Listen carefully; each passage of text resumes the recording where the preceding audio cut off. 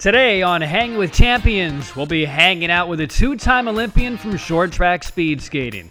At 16, she was one of the youngest athletes competing in the 2014 Sochi Olympic Winter Games, but even getting to the Olympics in her home country is an astonishing story unto itself. From the shadows of Red Square in Moscow, Sofia Prosvirnova joins us today, so come on, hang with us on Hanging with Champions.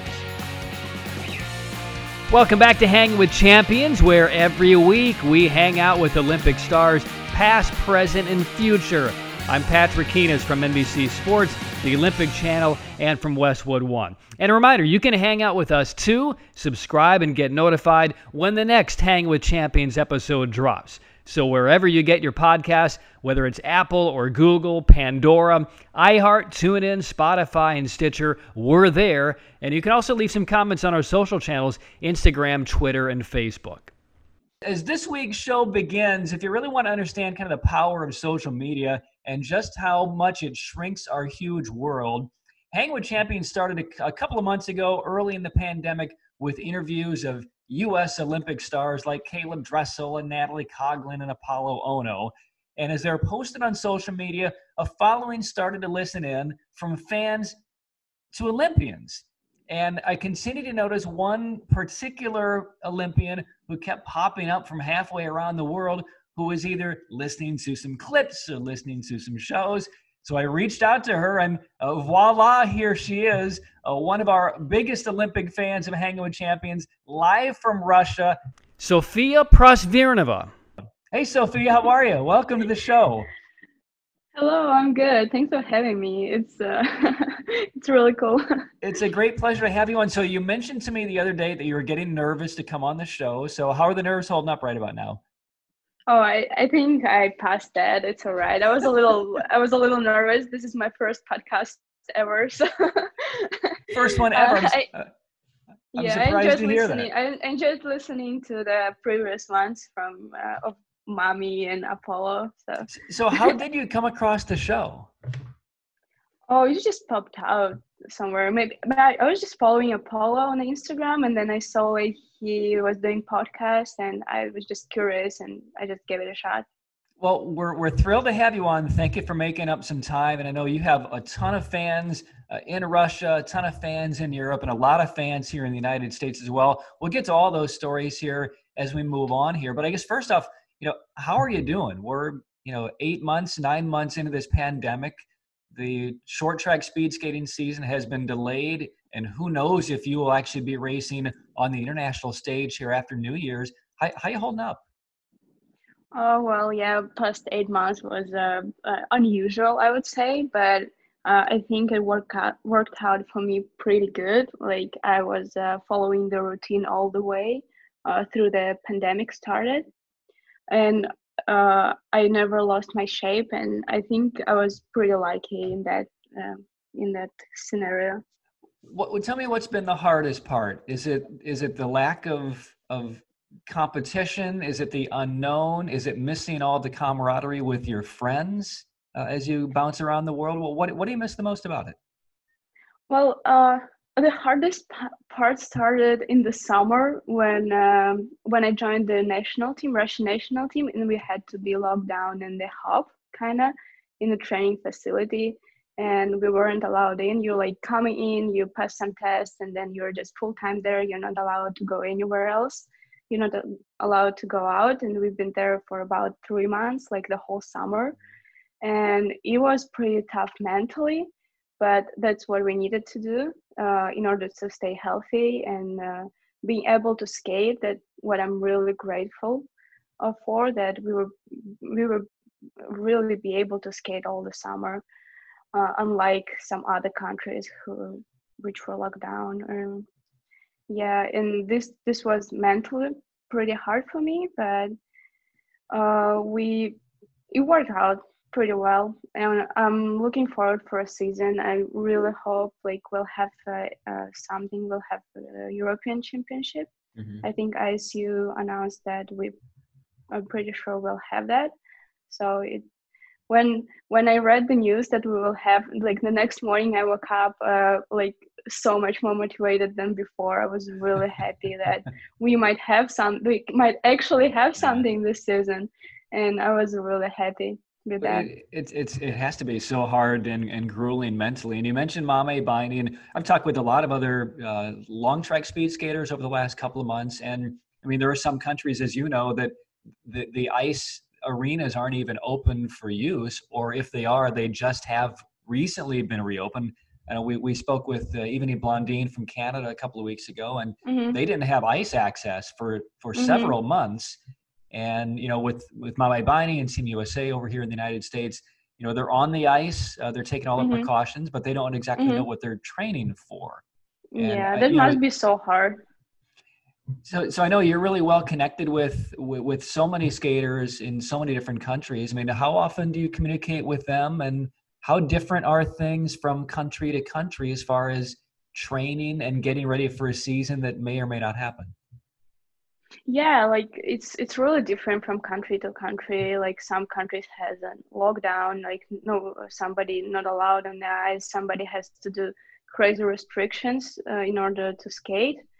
And I keep in touch with the American team a little. I know they're able to skate, which is great. I know Canadians had a lockdown not a long time ago, and they weren't able to skate for a little while. So yeah, it's really different, and I'm just grateful we're able to skate for now, but we really don't know like how it's gonna be in the future. Like numbers in Russia are pretty bad, and like we never know when we're gonna have lockdown or anything. So explain to our fans, at least here in the United States, what are the conditions like right now in Russia as far as the pandemic? And because here in the United States, we know how bad things are getting. They're at their worst right now as we approach Thanksgiving and Christmas. But the pandemic, as awful as it is, has been really politicized here in the U.S. Some people don't want to wear masks. They feel it's an oppression of their freedoms and their civil liberties. Others are doing it, 24 hours a day, trying to, protect themselves. So there's a lot of sometimes truthful information here in the States and misinformation here in the States. What is it like in Russia? I mean, is the Russian population getting the information, the truthful information that it deserves as far as how bad things are? Honestly, I don't know. I just know like it's pretty bad right now in Russia. We have like 22,000 cases per day, new cases, and I don't know how politicized this is, but what I see like on the streets, like people care less now than they cared in spring, and also care less than they cared 3 weeks ago, which doesn't make sense because numbers are growing. They should care more than before. So it's really hard to say. I wish people cared a little more than they care here, but I just really hope that it's gonna get better soon. Are masks mandated across the country, or does it depend on region? Are restaurants open? Can you go dine into restaurants, or is it carry out only? How are things working on just a day-to-day basis for the citizens? Yeah, there were some restrictions made not a long time ago, but I think it's just like bars are not open at night, but you're still allowed to go to the restaurant and eat. There is no like crazy restrictions. And I know like the mask mandatory in the supermarkets and everything, but like what I see, like people really care less now. Like some people wouldn't wear a mask in supermarket, and 3 weeks ago, like it's like cashier wouldn't sell you anything if you don't have a mask. But now like they have like this, like sometimes they will, sometimes they wouldn't. So let's get inside of your Russian short track team. So I'm assuming that you all have maybe greater standards to adhere to as far as masks and social distancing, because now you're talking about the opportunity to go to the European Championships if they're held in a month or two. crossing, borders of countries in Europe. Some countries are in better Mhm. shape than others. So Mhm. what are some of the policies that you and your teammates and your coaching staff have implemented to make sure that you're all safe and everybody else is Mhm. safe, that then would allow these events to potentially take place in a few months? Well, yeah, they advise us not to like go outside except of training, like nothing, no socializing, and we have to wear masks all the time if we are out. In order to enter the training camp, we do that COVID tests. We Hmm. have to do negative COVID test, and yeah, that's about it. Yeah. So, So we so, do trying to stay healthy as much as we can. so is training getting really dull and boring at this stage, just monotonous, because it's been month after month after month? Ordinarily, it's late November as we're recording this, you would have a couple of World Cups under your belt in the new season, but now you're just training and training and training and Yeah, unsure when your first meet is going to be. How are you handling that? that was pretty tough until I found out we might have European Championship. That made me really happy.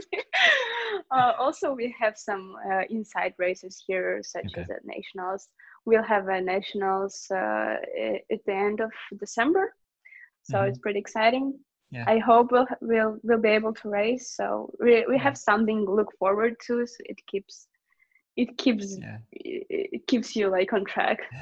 If there are any advantages, Sophia, of the pandemic and the restrictions, is it maybe that you have an opportunity to get to know your teammates in a little bit deeper way, spend more time with your families? I mean, you're normally traveling quite a bit from, Yeah, from the US and Canada to the Far East yeah. and China and Japan and over in Europe. You're a little more home based now. Yeah, there was some benefits from pandemic I took. Like in spring, me and my boyfriend predicted that there's gonna be lockdown, and we had a kind of longest off season than usual. And we wanted to stay somewhere together and in a warm conditions where we can bike and build the basic aerobic shape. So we went to Portugal and stayed there for a Hmm. couple of months, which would be impossible if like there would be no pandemic, Sure. because we normally have like 2 weeks of season or even less, and this gave us opportunity to be together for like few months and Hmm. do some biking, stay in a warm country, which was really nice. So that was quite a benefit. And now I don't know if there is like I miss racing a lot. I miss being at the World Cups and I miss this so much. So that's why I was really happy Hmm. hearing like we might have Europeans. And now it's just routine, like quite enjoy it. Right. Visiting with Sofia Prosvirnova, 11 time zones away in Moscow, Russia. We thank her for her time. And before we get into your just amazing story about becoming an Olympic athlete at the age of 16, after you'd only picked up the sport a couple of years earlier, one of the areas, so I work with Dan Weinstein a lot on NBC's coverage of short track here in the United States on television. And we don't know much about your family, your parents and your siblings and Oh the impact that they had on your life. So, can you fill us in on your parents and what childhood was like for Sofia Prosvirnova? oh, of course, I would. I would love to. So when I was 5 or 6, my parents gave me away for figure skating, and I've been there quite a while, but I wasn't really good. I wasn't really good enough to be competitive, as figure skating is quite big in Russia, and especially in St. Petersburg. There are many strong athletes, and what about my family? I have two siblings. I have my little brother. He's 6. He's 15 now, so we Mhm. have a big age difference. And yeah, not a long time ago, I got my sister, youngest sister. She's 2 now, so a little baby. Oh my gosh. Uh, I think like my mom is like superhero. We all have like such a big difference. That's quite cool. And this younger sister, she's like my training baby. um, yeah. So I've been doing figure skating. Yeah. Then I realized that I wasn't good enough, and I switched to the synchronized figure skating. Uh, Actually, not a lot of people know that, but my first ICU event wasn't actually short track, but was a synchronized figure skating. And we went to World Junior Championship in Sweden with my team when I was Interesting. like 13 or 14. So that was Yeah, in between leaving figure skating as a single skater to yeah, yeah. synchronize to short track. So what was that experience like on an international stage in a different sport before you moved to short track? There was just one. Actually, it was just one international competition, and oh, that's actually a funny story. When we went there, I was quite good because I did figure skating before, and a lot of Mhm. girls didn't. And there was quite a big competition. Like that was the biggest competition in the season, and going on ice, going to skate short program. You know, there is a like small plastic board you got to overstep in order to get on the ice.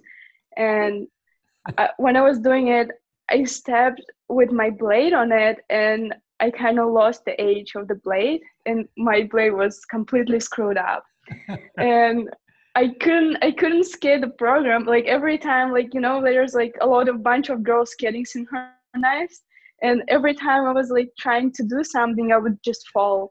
And if anybody from the team falls, the whole team don't get any points. So I kind of screwed up, screwed the whole competition. And we got the last place, but And then you there found was out afterwards that your career was over, right? yeah, my career was over and I had to switch to short track. Well, you mentioned figure skating from around the time you were 5 until 12 or 13, and you mentioned the incredible competition, the great history that the Soviet Union and now Russia has in that sport. How good were you? Did you ever compete against the Sutnikovas and Lipnitskayas and the Alina Zagitovas Oh and no. the others, or were you down a couple of rungs on the competition ladder? Well, I don't know. I was quite good in the trainings, but every time I went to the competition, I tried to skate the program. I was like so nervous that I would just fall from my jumps or like I would be like freaking out before my programs, and I don't know why. Like now going to the races, I don't feel that way, but going into like figure skating programs, like I would have that stage fear kind of. Which was different in the synchronized skating because like skating with a bunch of girls like takes it away a little, and we're quite good, and I really enjoyed it much more than the figure skating, but So, then eventually switched to short track. besides being a little bit nervous before you went on the ice, what was the best part of your figure skating? Was it a certain jump? Was it an axel? Was it a loop? What was the best part? And I guess what was the worst part of your of your figure skating career? I, I wouldn't even remember. I was quite good at spins, and my Mm, self was pretty okay, alright, you're but Salka. yeah. So that takes us up to about the age of 12 or 13, and we're Yeah, visiting with Sofia Prosvirnova from Russia, who's a two-time Olympian short track speed skater. And the first Olympics you were in, you were 16 years old. It was in your yeah, home right. country. It was in Sochi, but you had really only begun to speed skate on short track a couple of years prior. Is that correct? Yeah, yeah, that's true. Yeah, It, I it's it, started like 13, 14 maybe. so how does that happen? How does somebody who just picks up a brand new sport, now granted you had been on the ice and you're familiar with skates and speed and certain things, but this is an entirely different sport, an entirely different discipline where it's just all out speed and a lot of strategy to figure out the right time to pass. How did you pick it up so fast? And within 2 years, you're not only excelling in your country, you're at the Olympic Games.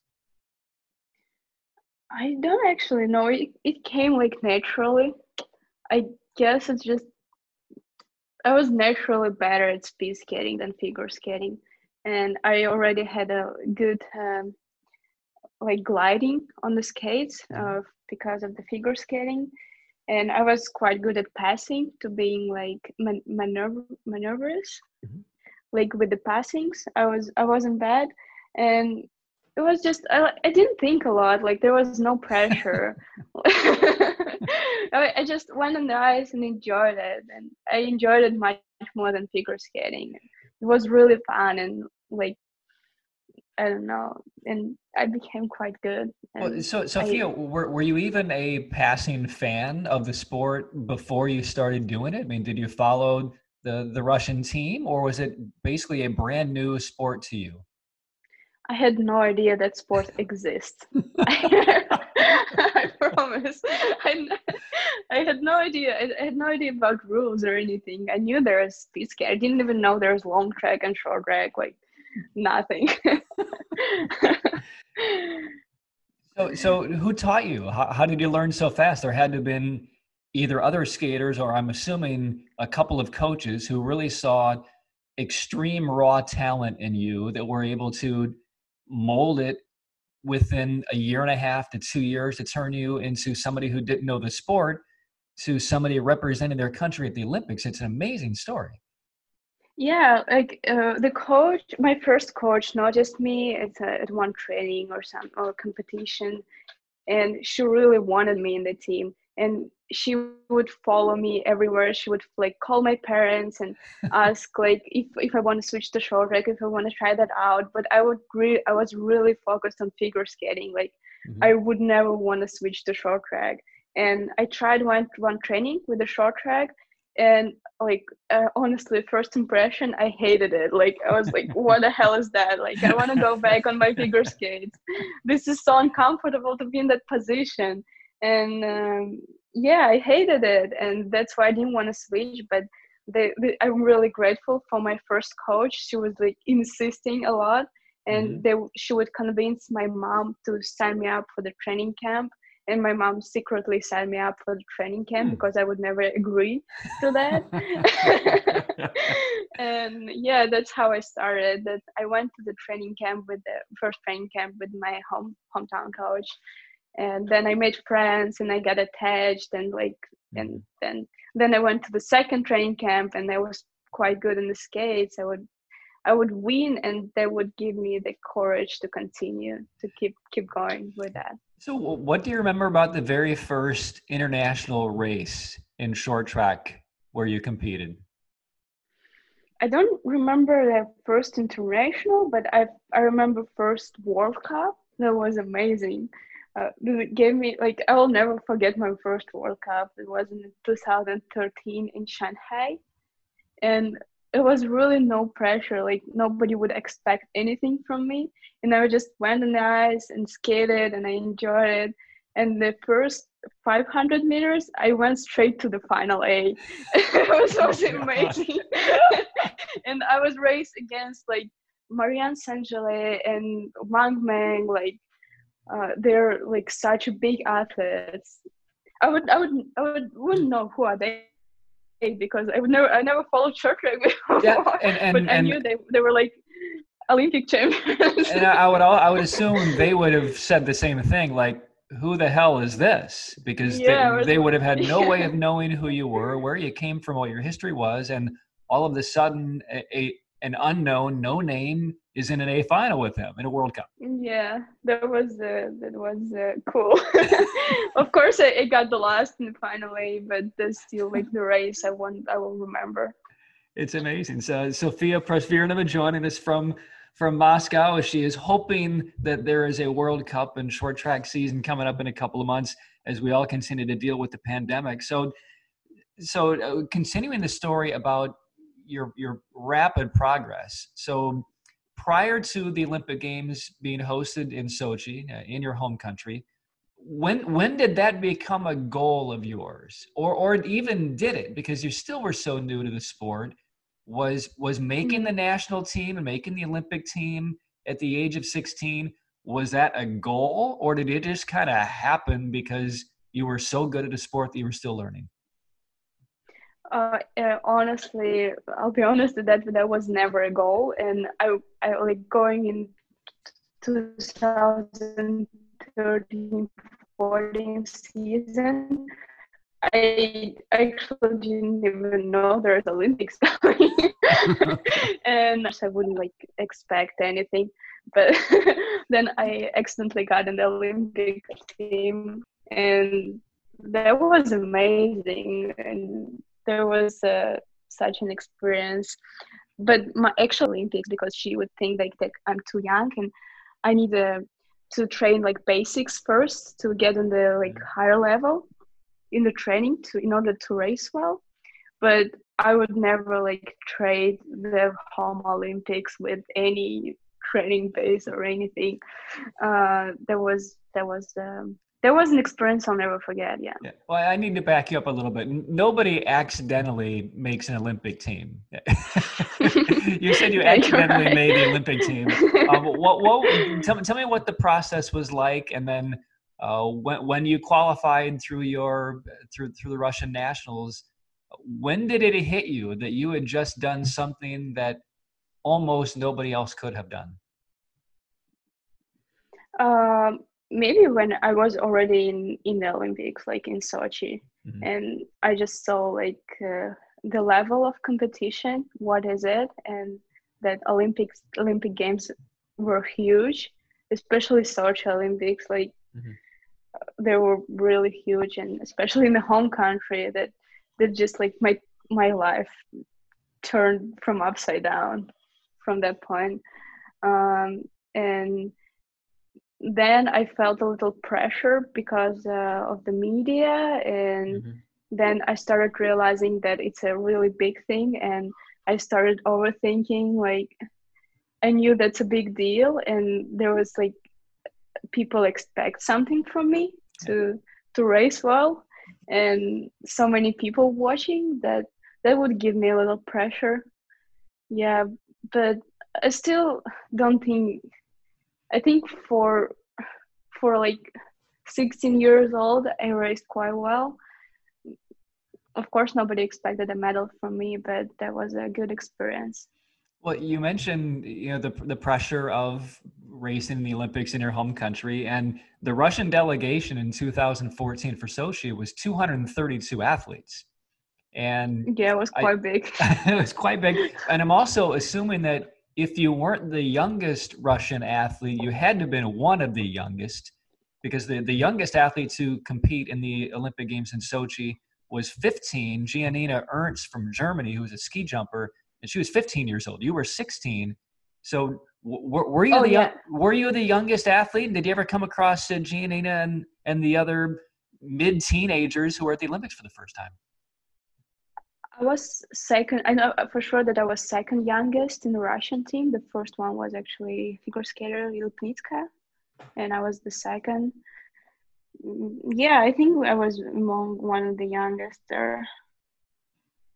So what was that experience like then? Because you have people who have been in 3, 4, 5 Olympic Games. If you're Claudia Pechstein of Germany, you're in your 6th or 7th at that stage of your career. That's true. But you are 16, wide-eyed, stunning so many people to get where you are, and then here you are on the same stage with the greatest winter athletes on the planet, and you're walking into Olympic Stadium with them and competing against them.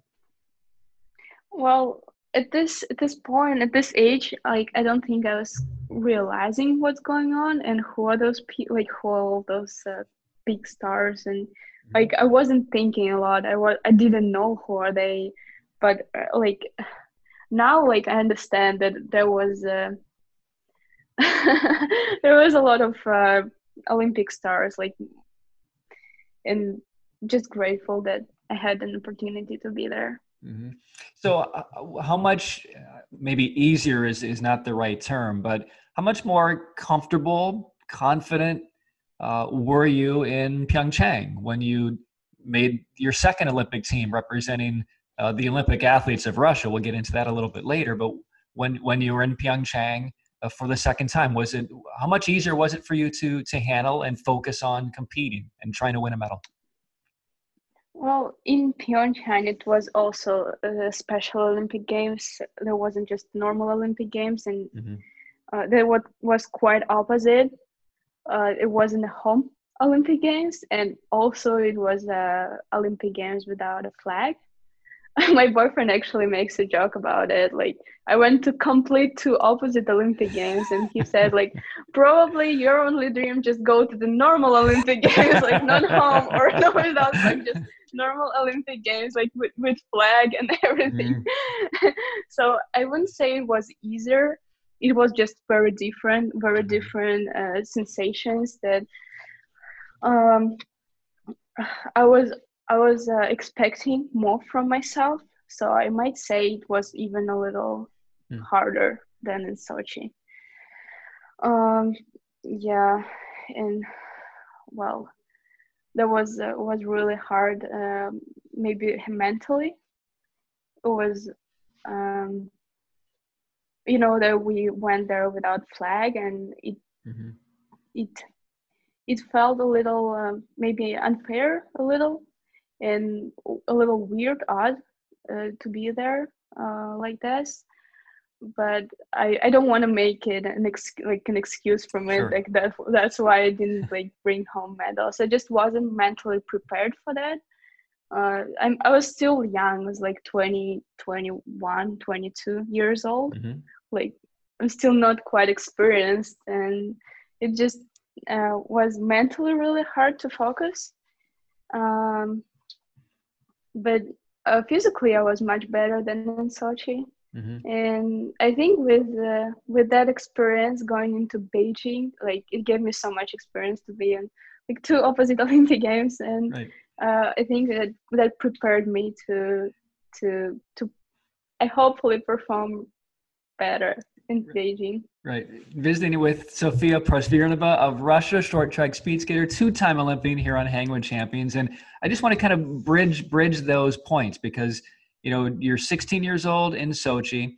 As you mentioned, you really were just kind of awestruck by the entire experience. Didn't really realize who the greatest athletes in the world were that you were walking in the same stadium with. And then 4 years later, now you're completely aware not only of the stars in the sport, what the Olympics really represent, but also what the country was accused of doing, right? So all of a sudden you see medals being stripped and sanctions being imposed by the IOC. And now suddenly you're going to your second Olympic Games. You're not allowed to wear, white, blue, and red on your uniform. You can't have really any displays, correct, of anything Russian colors related. And yet you're still representing them, but on the world stage, you're not allowed to represent the country of your homeland. So just from that perspective, how much did you learn? You mentioned that it may have been a bit unfair, especially for the young athletes like you who were not accused of doing anything at all. What was that? How hard has that been to rationalize, and how determined are you to wear your country's colors in Beijing and return things to normal and represent Russia on that stage? Oh, I really hope that that's gonna happen, and like we'll be representing Russia in the Beijing. It honestly felt really weird, and it was hard to be there without flag, and I learned from it that I wish I just turned off my phone and didn't care about what people think.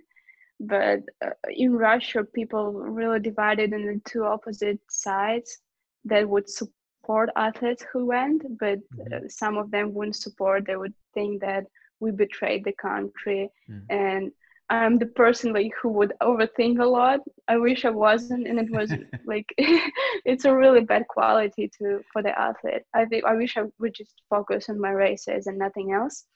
But that took me off the track a little. Like the people's opinions and media and everything. Like, I wish I was just off that and just focus on what I was doing. But yeah, there was a big hurdle for me in the Pyeongchang. Yeah, I was actually part of the media after the figure skating ladies single skate was over, and Alina Zagitova, who was 18 years old, Mm-hmm. your countrywoman from Russia, won it with an upset over Medvedeva. And I actually asked her in the kind of media room after she won the gold medal Mm-hmm. what it was like for her to have just accomplished something completely amazing, 18 years old, Mm-hmm. winning the Olympic gold medal, not knowing if you're ever going to have the opportunity to do that again, and not have the national anthem of Russia play. And we certainly understood the reasons why, but it was a really emotional answer that she couldn't really offer any answer. I think they may have been instructed, or perhaps she may have been instructed not to really create more Mm-hmm. controversy behind it, but you could tell how much it hurt her that Yeah, yeah, you could not hear the Russian anthem at that moment. yeah. We actually wasn't allowed like talk to anything like Mm-hmm. controversy in the social media Yeah. or like to the interviewers. So yeah, I understand, but it I can imagine it felt weird and off. Um, yeah, and also I was at the final, the hockey final when Olympic athlete from Mm-hmm. Russia won the Olympic final, and after the game, the whole stadium stood up and started singing Russian anthem, and it felt like a goosebumps because like I don't know how to explain that. That's really hard to describe.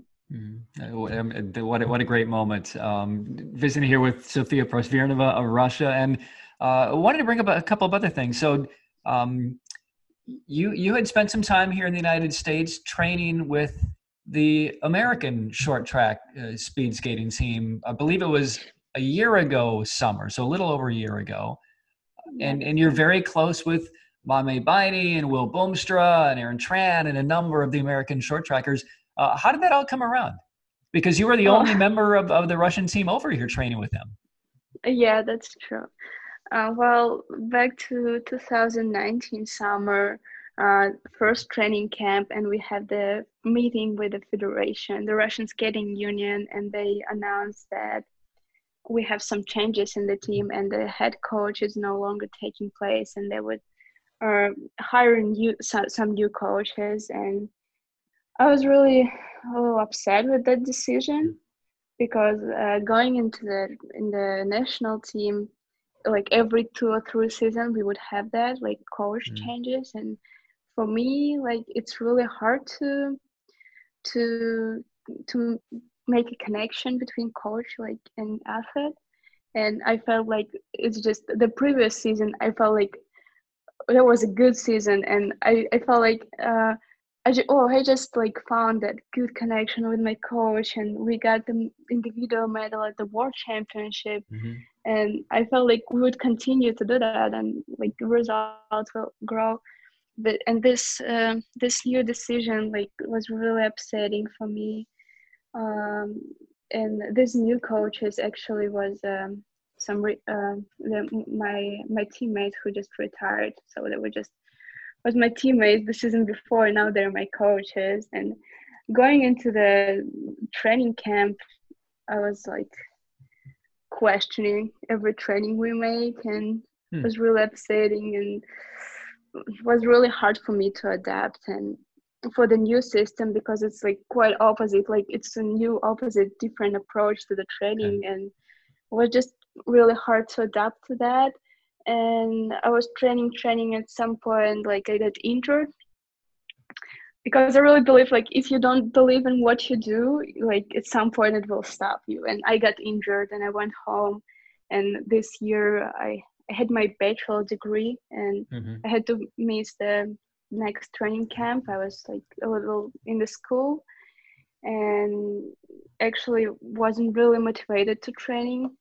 And I felt like if I don't do something, if I don't try something else, I would just might quit because I really felt upset, and I felt I didn't want to train, like I didn't want to do anything, and I have decided to try something new, and I've started to looking for a team to train with, Hmm.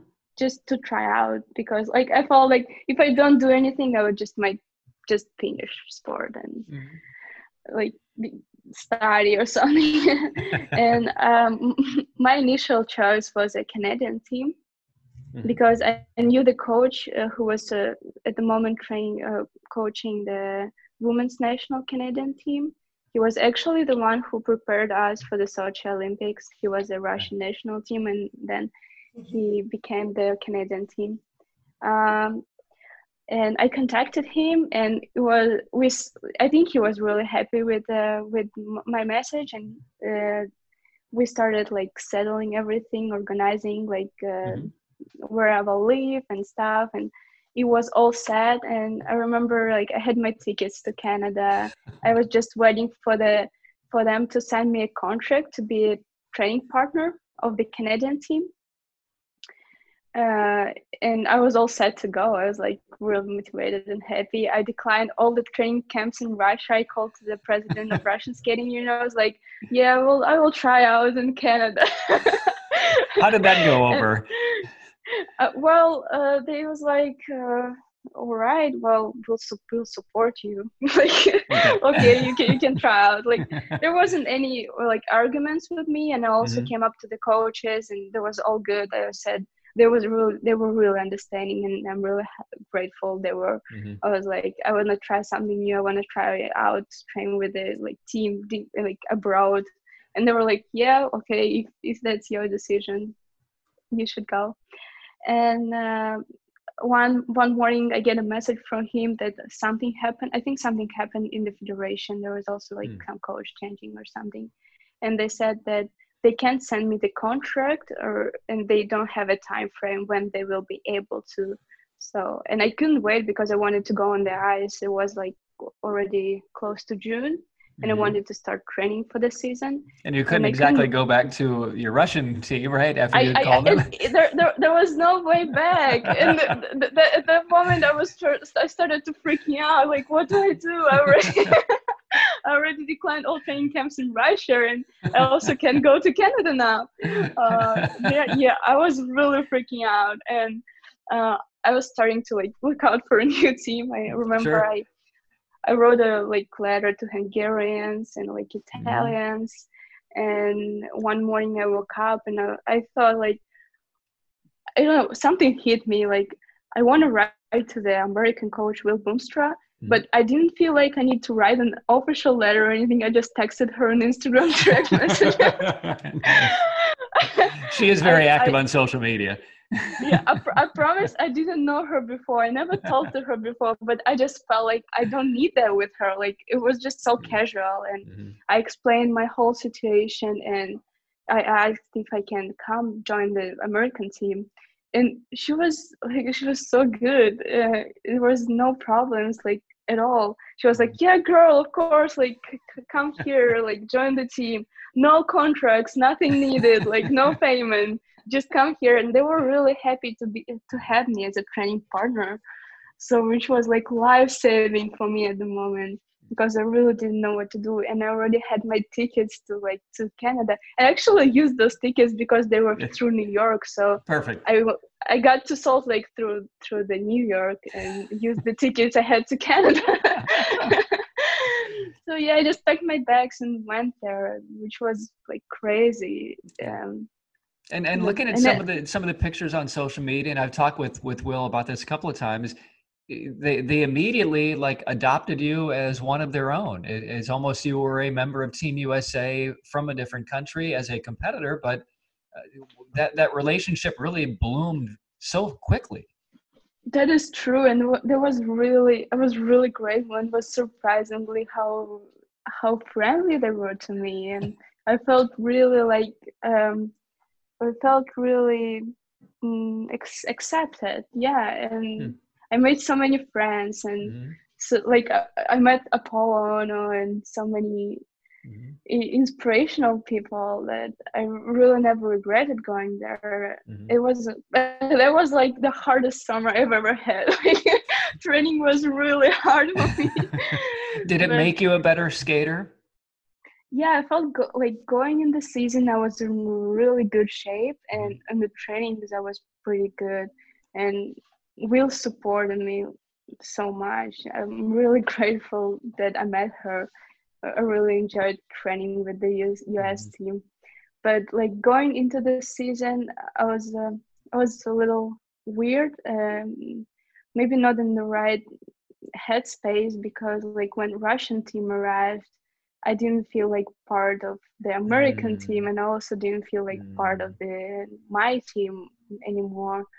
And that was really distracting me. And racing, I was really like overthinking, because I would have like Vlad on the coach stand as my coach, but he hadn't really coached me before.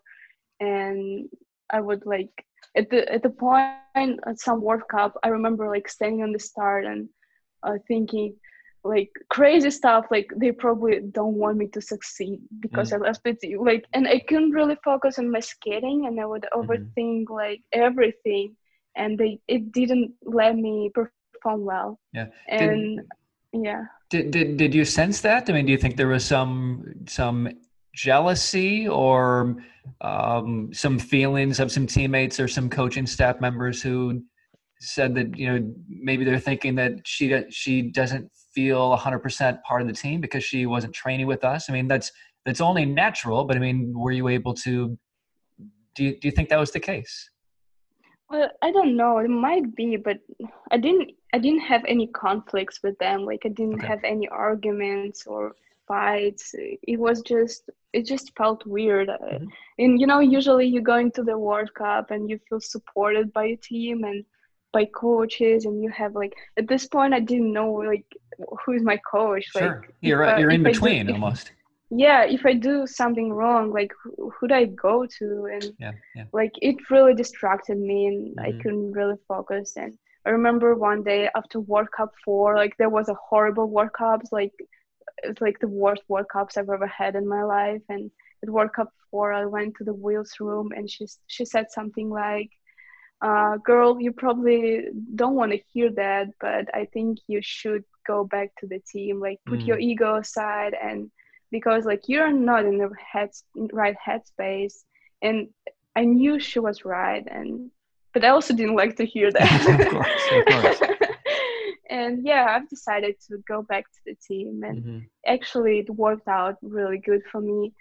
I felt comfortable in a while. It took a while to be like back with the team and good fit in, but like going to the last part of the season, to the last World Cups, I felt good in my headspace, and that showed on the results. I got some World Cup medals from the last 2 World Cups, and I felt pretty good going into the World Championship, but it got canceled. Right. Yeah, and now like I'm training with them, and I feel really good. I think we work out pretty well, so it's all good. But I never regretted my decision going into like training with the US. It was a cool experience. And you have also lifelong friends as a result. Yeah, lifelong friends, and I met my boyfriend there, which I'm grateful to. You met your boyfriend there. Yeah, I met my boyfriend there. I'm waiting for a story. Well, yeah, he's a long track speed skater. His name is Victor, and he represents Denmark. So he was training at the Utah Oval too. So we met there. And how did that begin? On the same ice, your eyes connected. You fell on purpose in front of him, or what? Well, yeah, we had the ice at the same time, but he just skated on the long track and I skated on the short track, and he just asked me to go out, and that's how it began. And it's been love ever since. Wonderful. Yeah. So a couple more questions about your involvement with Team USA. I mean, there were certainly some cultural differences from Russia to the US and from the US to Russia. And so can you talk a little bit about the cultural adjustments that you had to make and they had to make for you, and kind of the misperceptions about cultures between the United States and Russia, and also the training differences between the US team and the Russian team? I know there are a lot of questions there, but they're all kind of connected. Yeah. Well, going in the US, I would expect, like, I don't know, like I wouldn't expect anything that really happened to me. Like I felt like so comfortable. Like I wouldn't really think like I would feel very comfortable in the US. But there is of course like a cultural difference, and I had to adapt for the like new language, and like everything is different basically, and trainings also are different. Like what I saw in the movies when I was younger, like Americans playing like running crazy on stairs, like on this university stairs, like this is the American thing, and it really did that, and it was like the worst training of my life. Like running the stairs is horrible, but I really enjoyed it. And so you were hoping that was just Hollywood, but it turned out to be real life when you got here. Yeah, yes. So that was fun. That was really fun, and it was fun to discover a new culture, and like how they train, how we train, like just see the difference. Sophia, what did you like most about, I know you didn't get a chance to really travel around the United States when you were here, but what did you enjoy the most? What was maybe the most surprising thing to you just about Americans and, you know, the city and the state where you were living? The thing I discovered camping, and camping is amazing. Like I was, was living in Utah. I don't know, I've never been anywhere else but Salt Lake, Utah. But nature is amazing there. Like going camping was incredible. Like for me, who grew up in the big cities such as Moscow and St. Petersburg, I would never like be able to experience that. But like discovering camping is great, and I want to do it in the future when I don't know, when I grow up. So that bridges me to my next question. What is the next longer chapter in your life? You know, we had Mame Baini on the show a month and a half ago, and she is similar age to you, where she could potentially go to 4 Olympic Games, maybe 5 if she really wanted to. Yeah. And when I asked her how many Olympic Games that she might be interested in racing in, if her health holds, she said, one, maybe 2 more, because she wants to be a wife. She wants to be a mom. She has a lot of other things that she really wants to do. She doesn't necessarily want to devote another 10 or 12 years of hard training and 24/7 focus on the sport. So where are you? Have you made any kind of decisions on how much? You're only 22, so you can certainly go to a couple more games and then still have plenty of time after. But beyond the Olympics, what would you like to do? Do you want to stay in sport as a coach? Do you want to do something completely different? Well, I might only 22, but I feel like I've been here like forever. Like I compete in the World Cup since 2013, and I consider that 2022 might be my last Olympics. Maybe not. I don't know. I actually like think about it a lot, and I have this dream to try go studying, like finish my master's degree in coaching. Might do it abroad. So I have that in mind going to the Olympic Games, but it depends a lot, like how I'll feel. I might want to try something else. I consider like this 2022 Olympics will be my last, but it might not. I don't know. So what are your like off the ice interests? I mean, is it science? Is it history? What in terms of like the academic world? What do you really enjoy? Well, I do enjoy training, like in training science, like coaching science. So I might like continue with that and become a really good coach. Or I don't know. I might. I don't know actually. What do your parents do? Well, my mom was a hairdresser, and she. Yeah, her. Well, you already mentioned that she's a big superhero, so we know that. Yeah, she's mom. Like, I think she's a full-time mom now. So I might also be a full-time mom. That would be a great option as well. Yeah. So a couple more things before we get to our last set of questions. Because I've seen you race so much over the last couple of years, your helmet design always sticks out. So if it's a mass race, or I'm not sure where you are on the ice, I can always look for that Fox helmet, and I know that's where Sophia is. Is that something that you designed, or I know Itzhak Delatz is a helmet designer. I don't know if he had any impact or input on yours, but how did that Fox design on your helmet come around, and did you create the art, or did somebody else do that for you? No, I did not create the art. We have this really good artist in Russia, in the city of Ufa, and he also created designs for Semyon Illustratov. It's really pretty what he creates, but I didn't come up with design, but I came up with idea. It's just the foxes are pretty, and I thought that might look cool. And also foxes are like representing they're sly, and you have to be sly in the short track to like come up first. So that might be the reason. And now that you enjoy camping out, you are more likely here in the United States to come across one. That's true. All right. Hey, and first off, I appreciate your time so much today. And we have a couple more quick segments to do. One of them I tipped you off to over the last couple of weeks. It's basically kind of a game of pass it on as far as the future guests onto the show. So, for example, we had Evgeny Blondin on the show a couple of months ago. We started talking about the funniest Olympians, and she said, you know what, Mika Putila from Finland, who was a four-time Olympian, who coincidentally was training with the Canadian team for several years. That's how they all got to know each other. She said he'd be perfect. So we had him on the show, and he now has recommended Gilmore Junio, the long tracker from Canada. So Gilmore's coming on in a couple of weeks.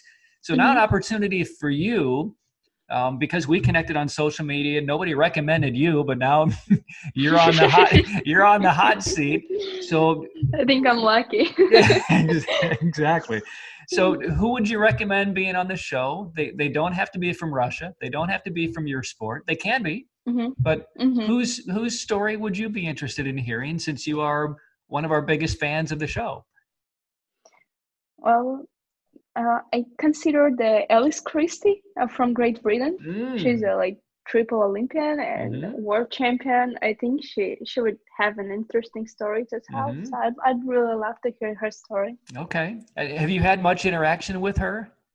Yeah, we always talk on the World Cups. Yeah, she is an amazing inspiration, and she has endured so much over her time. So yeah, all right. She's so experienced. If you can help arrange this, we'll be thrilled to have her on.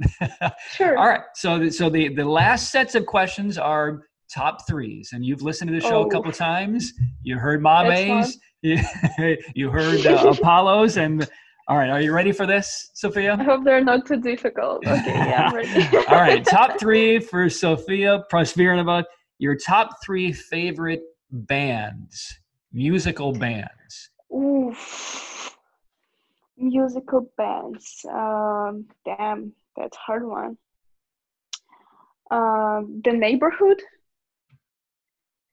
Our Last Night, and the third one. Hard. I don't know. Oh, the pressure. I don't know. I can see the pressure on your face. Yeah. All right, we'll come back to that one. All right, your next top three. The top three worst sports. Ooh. We know you were a figure skater. We know you were a synchronized figure skater briefly. We know you're an outstanding two-time Olympian short tracker. What are the worst sports that you could possibly play? It might be chess. I don't even know how to play that. That counts. Game sport will count. Judges. Well, it's sports. And also curling, maybe. And maybe biathlon. Biathlon. It's where you biathlon.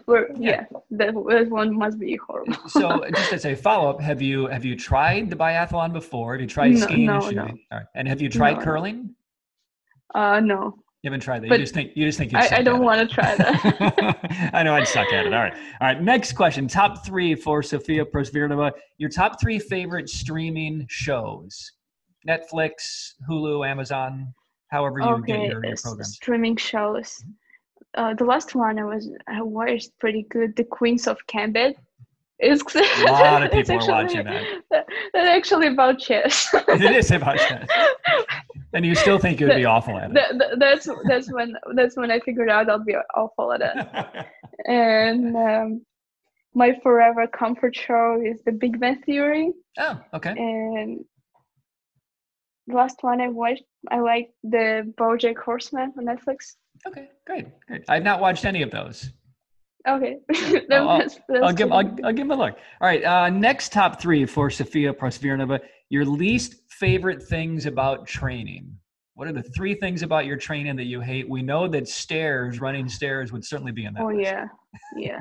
Well, running stairs is very hard, but the worst is the indoor volume biking. Like the biking on the home trainer for like hours. Why is that so bad? Staring at the wall is so boring. Especially like I say this because now it's the time where we do a lot of it, and I know tomorrow I have to do it, and I don't want to. And there's no way to get out of it?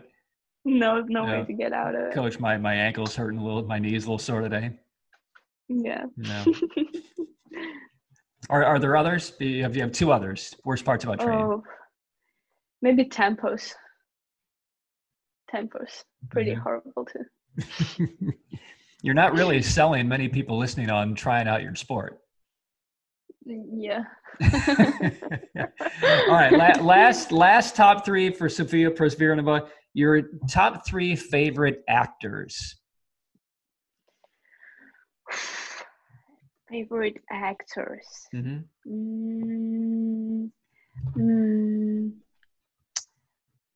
Robert Downey Jr. Oh. Okay. And Angelina Jolie. That's a good choice. And damn, I can't always figure out the third. It's just hard to choose. Let's just stop on 2. So as a follow-up, who is the most famous non-athlete person who you've ever met? Have you met President Putin? Have you met Putin? Yeah, okay. Putin. Well, tell me about that. What was that experience like? Well, several times, 2 or 3 times I met him. The first one in Sochi, but that one we even talked. It was amazing. Actually, the Ministry of Sport of Russian Federation, he saw me and he wanted for me to take picture with him, so he kind of pushed me through the crowd to stand next to him, and there was me, 16 years old girl, standing next to Putin, and he would look down at me. He's like, "What sport are you doing?" Like, short track. Never forget this conversation. He was a big fan. And he was like, "Good luck." I was like, "Thank you." And that was the extent of the conversation? Yes, that was it. Wonderful. And then before the Pyeongchang and after the Universiade in Krasnoyarsk, we also met. There was like meeting, like just athletes, president meeting, nothing special. And did he remember you? Did he have to ask you what sport you? Oh, of course not. I think he doesn't remember. Well, Sofia, this has been so much fun. I can't thank you enough for your time, and I so hope that there is a season for you and your teammates and your competitors and friends across the world. But thanks so much. I hope the nerves are gone, and I hope you had a good time visiting with us. I had a good time. Thanks for having me. Absolutely. So a huge thanks to Russia's Sofia Prosvirnova for hanging out with us today. And a reminder, you can hang out with us too. Subscribe and you'll get notified when the next Hanging with Champions episode drops. So wherever you find your podcast, whether it's on Google or Apple, iHeart, Pandora, Stitcher, Spotify, or TuneIn, you'll find us there. And also on our social media channels, Instagram, Twitter, and Facebook.